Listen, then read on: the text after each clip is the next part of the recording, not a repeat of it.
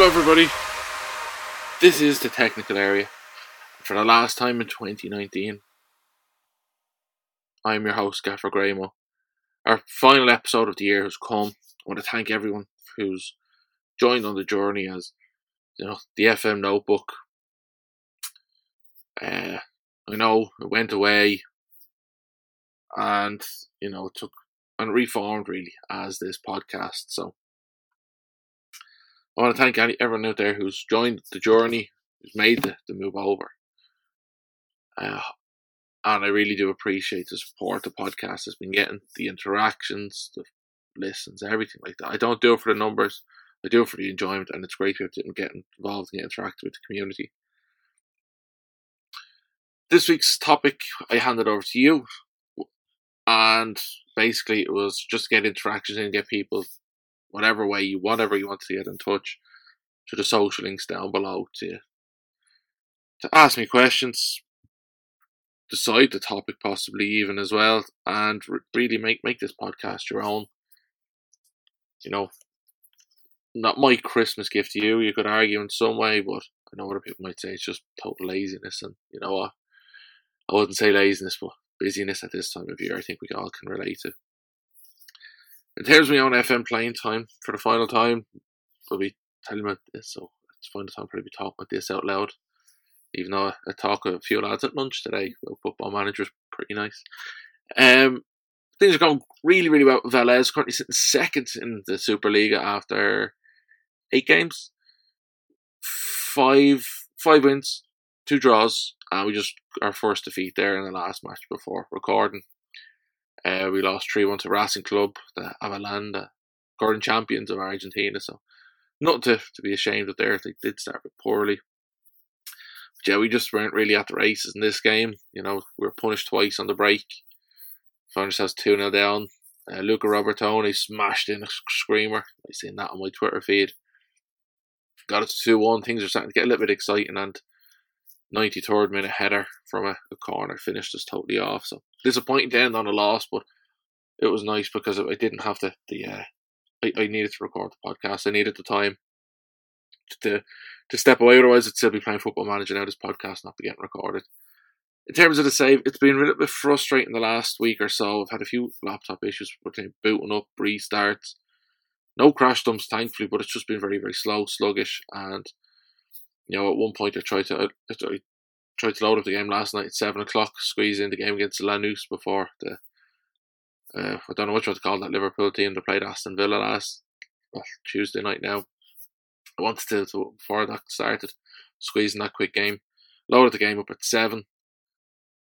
And FM had finished loading by 10 past 10. Got the game in, and after 28 minutes of screaming blank, all I could see was the pitch.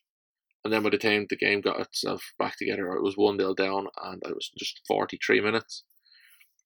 Total just time skip jump was crazy. So, I just turned it off because I kind of felt it was the best thing to do was to stop the game, come away.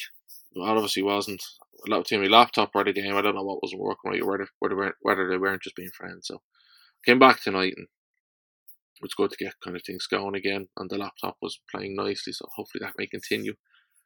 In terms of the FM time over Christmas, things are going to be very limited. I think we all can relate to that. Life gets quite busy. I will try and squeeze in a bit of Velez. I put a poll out last week asking, is FM20 Touch worth it? A resounding no victory. And I suppose the thing with being a podcaster is I'm great at talking. Sometimes my listening skills can be a little bit switched off, and I may have accidentally pressed buy, so I bought it on the iPad. I know, don't. You're probably sitting there growling at me, giving out, saying after racing 20 quid, and you know what, you probably are right. But I just kind of felt over the Christmas playing on the iPad could be the only way I actually squeeze in some FM time. So that may be the way things go, and I could be squeezing a bit of time as well tomorrow. And that's why we're recording on a Wednesday night as well. I have tickets to go see Star Wars tomorrow night, so that's taking my recording time out before that. I have to go see my granddad for his birthday. So family things do pop up. So you do have to put life in front sometimes with our passions in other cases. So might squeeze in, try get things started up with a save on touch so I can keep things going over to Christmas with you. But like that, like I said, now you're sick of hearing me talking about me, myself, and I in terms of our my save. You're not really here to listen to the save. You're here to listen to me talk podcast things about Football Manager. And those of you who sent in things, you wanted to really kind of start the show, steal the show, get and to take control. So, three questions. Well, 3 interactions with community members. So, thank you to those guys. If you didn't get involved, there'll be another one of these in 2020. So do get involved if there's anything you want to do. Ask, take control of the podcast. First up, though, the first question went to Black Sea FM, regular contributor to the pod. So thank you for your question. Question was phrased this: of the things in FM that work in top leagues, which don't work if you try them in lower leagues? And for me, I'm just going to talk from my perspective, managing in top leagues and managing in lower leagues. I'm not someone who commits to long-term saves really, really well. So any of these kind of rising from the bottom to the top, taking, your local Sunday League team, turning them into the Champions League winners in 25 years, that's just not me. I just don't play Football Manager in a way that allows me to create a save just like that. So taking my experiences from managing in the top leagues and going to lower leagues, whether it's lower leagues in those same nations or lesser reputable leagues across the world.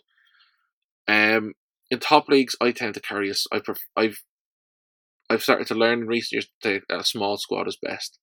That if I can keep a squad of 18 kind of first team players, like obviously we all know you have a regular 11, you have 7 subs. So having that 18 and, padding it out then with plenty of young prospects coming through, guys who you might want to let out on loan. I'm going to phase a minute now. But when I've gone to lower leagues, you do need plenty of players and you do need like a big shortlist. I wouldn't tend to be someone who'd keep a shortlist when I'm managing in a top league because I kind of feel you've got the reputation, you've got the resources, and scouting is constantly going on. Finding newer, better talents and comparing them, so on and so forth. Where with the lower leagues, you need to build up a bank of knowledge of players. So for me, I keep a far more detailed shortlist, a greater in size shortlist. I keep a larger squad because like that you can lose players quite easily. I think players can be replaced more.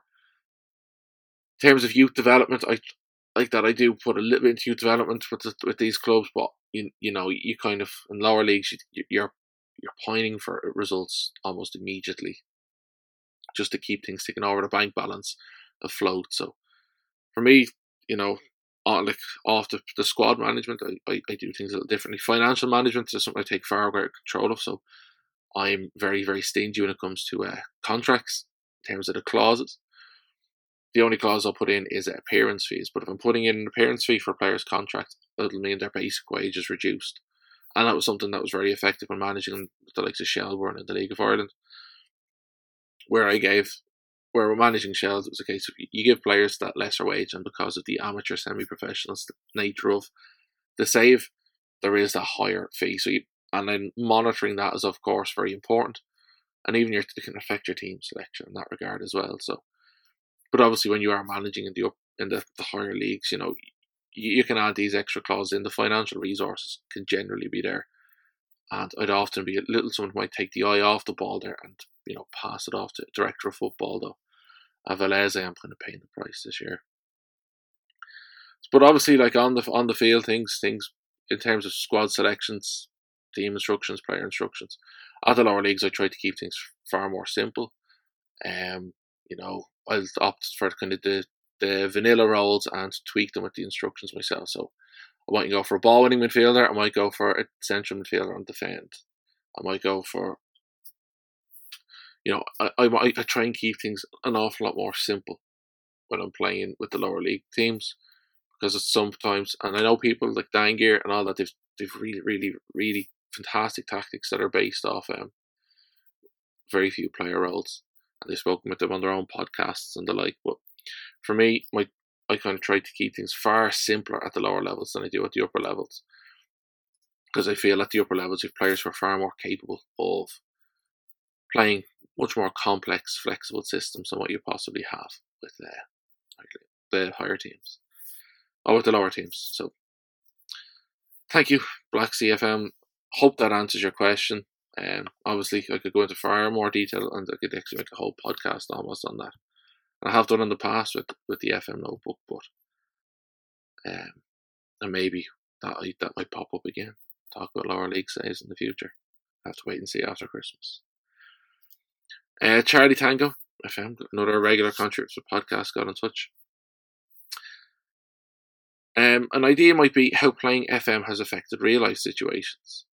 So, a player that you get to dislike because of FM, a team you keep an eye out on results for, or trips you've made to see clubs in action. Charlie, this is a really, really great question, because obviously, in terms of FM in real life, for some of us it becomes a real life. We find ourselves in work doing things, in school doing things where we're thinking about our save, and our saves become very, very real.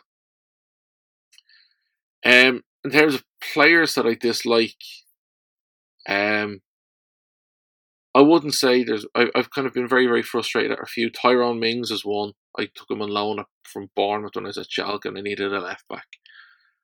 And my scouts were praising him. He was really good, and he came in and he stunk to show up training. He was always a poor performer in training.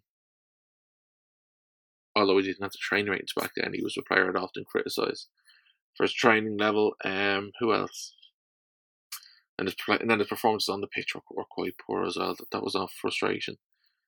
I managing Saint Etienne, I grew to dislike the whole Paris Saint-Germain team, because they just were capable of doing things that I felt my team were totally not capable of doing. My player had shot from 35 yards. It was a case that was going 35 yards over the roof of the stadium, where when their player had a shot from 35 yards, there was a hole in my goalkeeper's hands because it blasted all the way through. So the whole PSG team I grew to dislike very, very quickly there. A team I keep an eye out on the results for, every team that I've kind of managed, really, especially since I've kind of really recommitted to Football Manager with Schalke. I think it's very easy in this era to keep an eye on the team's results when you can just go onto Twitter, type in the team name and press follow. It was great the year I managed Schalke. I got a few interactions from them, from the club. I did tag them. I was one of those at Schalke, and they noticed me. Hello. So I did get a few interactions there. That was great. I really enjoyed that. But yeah, every team, and then like that on Live Score, you find yourself just flicking through the likes of the Live Score app, just kind of to keep an eye on scores. And I'm following Velez very closely this year, and San Jose as well. I followed them in the MLS now. They've kind of made them my MLS team. So results are kind of constantly on, and the fact that these leagues might play through the summer kind of gives you a bit of something to look out for during those boring summer months where the European football is taking the break as well. And then trips I made to see clubs in action. Mrs. GG doesn't know this, but that's something I really am working on, and I'm trying to persuade her and get her to do. I've eyed up trips to Germany for Schalke, Rayo Vallecano, Madrid. I'm not sure about France at the minute, and I see Saint Etienne have had a stadium closure, so that's not looking great. Obviously, I've managed Liverpool. I'm a Liverpool fan. I've managed Shelbourne fan in Football Manager. So in terms of trips, seeing them, I don't know if they count. And then of course, like the research and looking at pictures of Buenos Aires and doing the research on Argentina. Part of me is tempted to pick one of these once in a lifetime trips to go to Argentina and go to the Jose Amalfitani Stadium and watch them play, and actually buy the jersey, because I've been looking to buy the jersey, but shipping fees and import fees into Ireland look like to be a significant issue and barrier in that case. So, but yeah, no, I'd love to go see a lot of the teams I've managed in Football Manager in the flesh, though, and just reconnect and make that bond there. That's something. So at the minute, there's no trips have actually been made, but they're in the pipeline. Just don't tell Mrs. GG. And then over on Slack, the last question came in during just before the podcast recording, just while I was watching Club World Cup semi-final there between Liverpool and Monterrey, which thankfully I get to watch the later game now on Saturday. It's maybe not the most topical, but what do you think is the best way to choose a formation? FM Old Dog's question was one of these that's, put me really on the spot here. So pick something that your best 5 or 6 players fit into. Pick something based on what unit is strongest as a whole. Or choose something that you want to play and chuck guys into it and see who step up. Other options considered as well. And, I think this is one of the greatest questions we all ask ourselves and ponder with in Football Manager. When we take over a club, what way are we going to play? How's things going to go? In terms of setting up the formation, I'm going to just talk about how I've done it with Velez. With Velez, I had a very, very, clear idea of how I wanted to play, the style of football I wanted to play.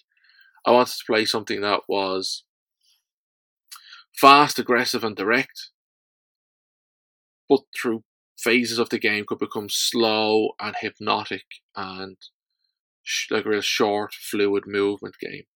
I wanted us to be able to defend with, a great strength in our backbone, really rigorous, become a wall of fortress. And then on an attack, just absolutely explode forward, making the pitch as wide as possible. Complex movements, like that. Just real fast, passionate football is really what I wanted to create. But obviously when it comes to creating a formation, a shape, that's obviously where things have to start. And with the tactics builder in FM and the changes we've seen from last year to this year with the induction, I love the thumbs up suggestion because that kind of gives us a great way to start. So when I started with Velez, so I looked at the options available to me. I think it was gegenpressing, vertical tiki-taka and control possession. And all 3 of them, I was like, yes, yes, and yes. I wanted to create a style that was a hybrid of those 3, philosophies. I think I started with vertical tiki-taka as my base because of the research I'd done and seeing that Velez were quite strong in terms of the wide players, and there's plenty of good players coming through as wide prospects, even though they like to be inverted. So playing like with a vertical tiki-taka meant I could have, plenty of players who were able to move forward. But whether it was and then the central midfield as well, I also had plenty of players who are capable of using the ball, driving forward the ball. They had a lot of great dribbling attributes. So it means Mazalas have really become a key staple of the formation I've developed. In terms of picking the 4-3-3, or 4-1-2-2-1, whatever you want to call it, that was tricky. I won't lie. That was a tricky thing to do because it didn't exactly suit what I had at the start of the team. I have plenty of good wingers, and I have Thiago Almada, who looks to be a phenomenal prospect as a playmaker, as the number 10. So obviously we're playing with this shape. I'm going to isolate him from and really kind of freeze him out from playing in his best position, his natural position, and that was a tough decision to make. So in terms of the shape, the 4-3-3 is what I felt was best, even though there were suggestions, and with plenty of good centre-back prospects through a 3 centre-back system was something that, I was totally open to. So as I developed, I didn't want one primary shape. And I think the thing was a Football Manager, we can make shapes very, very fluid now and how they operate. Is it Lucas Orellano? I know his surname's definitely Orellano. I think it's Lucas Orellano that is a winger of Velez. And I play with inverted wingers or inside forwards on the flanks, depending on the opponent, depending on how things are going in a game. Lucas Orellano likes to play on the right hand side. He's left footed, which means he's great at cutting in. But in a lot of games I might need to start him on the left hand side, where he's a natural winger. And that's not what I want in terms of narrows, because I have 2 very, very good attacking left backs. I want to get them forward and get them involved. So what I've done with Lucas Orellano is he actually changes the shape of the whole team. So when he goes to the left-hand side, he has personalised team instructions that he plays as a winger. And on the right-hand side, the inverted winger then becomes an inverted forward, who's told to get further forward and tuck in much further with his personalised team instruction on the other side. So in terms of the team shape, that shape could suddenly kind of change almost to an asymmetric 4-4-2 when that option of play is on. When I beat River Plate, I played a 4-1-4-1 DM where I dropped the wingers, the inverted wingers, but I played two inverted wingers flush in the midfield and allowed them to get further forward when we had the ball. So that almost created, again, this same shape where the two attacking midfielders out wide were tucking in behind that isolated lone forward and the fullbacks could push forward. So it looks like a 4-1-4-1 DM suddenly becomes, a 4-3-3 with attacking fullbacks again. So in terms of choosing a formation, you look at your best players. You look at the roles and you see what is it they're best at. All my fullbacks are great, and a lot of them are wing backs, but I make them fullback support, and when they were in possession, then they become wing backs. In terms of picking the roles, I look at the units. Like you said, I look at the units, see what's the strongest. And like I said, the wingers and the central midfielders really determines that I play this shape. But like I do with the Christmas tree, 4-3-2-1, to allow Thiago Almada have a place in the team where he's not, being shoehorned into a wide player role. And then I have this 5-3-2 type system that can go 5-4-1. It becomes a 3-5-2 with wing backs pushing forward. It's very, very flexible depending on what way I want it to go. And that was to fit in the really good centre backs I have and the prospects coming through to give them game time. So I think when you start off, I think having a clear idea of the style of football you want to play is great.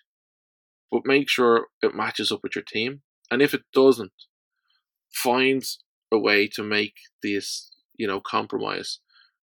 What styles are there? How can you adapt them to what it is you want to do? How can you make it work for you? How can you then make it work for you from the start?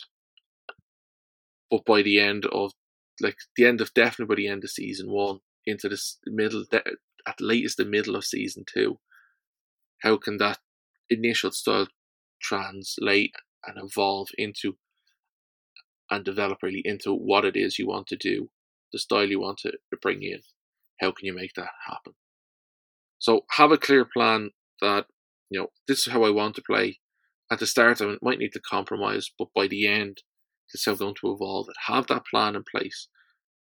And think of that plan then as a working document. Don't be afraid to make changes, tweaks along the way. Don't be afraid to extend a deadline. Maybe say, look, we're not going to get it done in the season and a half. By the end of season 2, we're going to need the extra transfer window. Or by the start of season 3, we're going to have this style in place. Because what I'd say with every formation is, look, Rome wasn't built in a day. Look at these great managers we see in our clubs. A lot of them don't start, they had a legacy at a club. They started slowly and built up the way they wanted to go. They experimented with shapes. But the shapes we saw them find great success with. That evolved through player acquisition, player development, and a willingness to evolve and grow their managerial styles. Jose Mourinho's taken the step out of football. We're seeing him come back in now at Tottenham. His style of football has totally changed. And we haven't seen the best of it yet at Tottenham. So I think watching Tottenham develop under Jose Mourinho will be very, very interesting. Because I think he knows how he wants to play. He's going to play with a new style of football. And I think it's going to be very, very interesting to watch, especially over the coming weeks with the January transfer window opening. Just what type of players they're linked with. And we can see what way Tottenham are going to evolve. So I hope again, FML, that does answer your question. And I do feel that topic is a great one. There's a much longer discussion. waiting for that one. So I'll certainly note that down and put in place that it's a possibility to have a better, more detailed chat with more voices and more opinions than just mine in 2020. Guys, the links to me are all, you can find them down below the podcast. If you've enjoyed it, please leave a review. Be aware that every 90 days the podcast will disappear from the feed. So if you haven't listened to any of the back catalogue yet, go and check out episodes 1 and 2. I think have disappeared, and 3 is going to disappear on Monday. So you may need to get the listing in now, or you may need to go look on YouTube, where the FM Techniclair has a YouTube channel, and the episodes are slowly starting to appear there now. Just taking a little bit of time just to get the catalogue back out and, reformat them and, as video files from just the audio files. It's just taking a little bit of time just to process and get them uploaded there. So I thank you for your patience. This has been the technical area for 2020, or for 2019 until 2020 when we come back in January. Again, I want to say again, thank you for the listening. Thanks for the support. It's been a solid start to life with a new podcast, and with your support, with your input, with your feedback, your involvement, the podcast can only get bigger and better as we go forward into 2020. Again, anyone who wants to get in touch, I've already starting to line up potential guests for 2020. So if there's anyone else out there who's interested in possibly coming along and having a chat, get in touch. Even if it's not over the holiday period into into the new year. Maybe make it your New Year resolution to come along. I won't say no. We'll just try and work your schedule as best we can. I want to take this chance then just to finish up by saying I wish you a very Merry Christmas or Happy Holidays, whatever creed it is that you celebrate.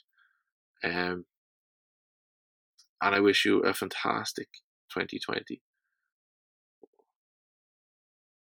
I hope the blessings of 2019 carry forward into 2020, and you look back on 2020 as one of your best years yet. But until 2020, I'm Gaffer Graham. Thank you for listening, and I'll talk to you next time. Bye bye.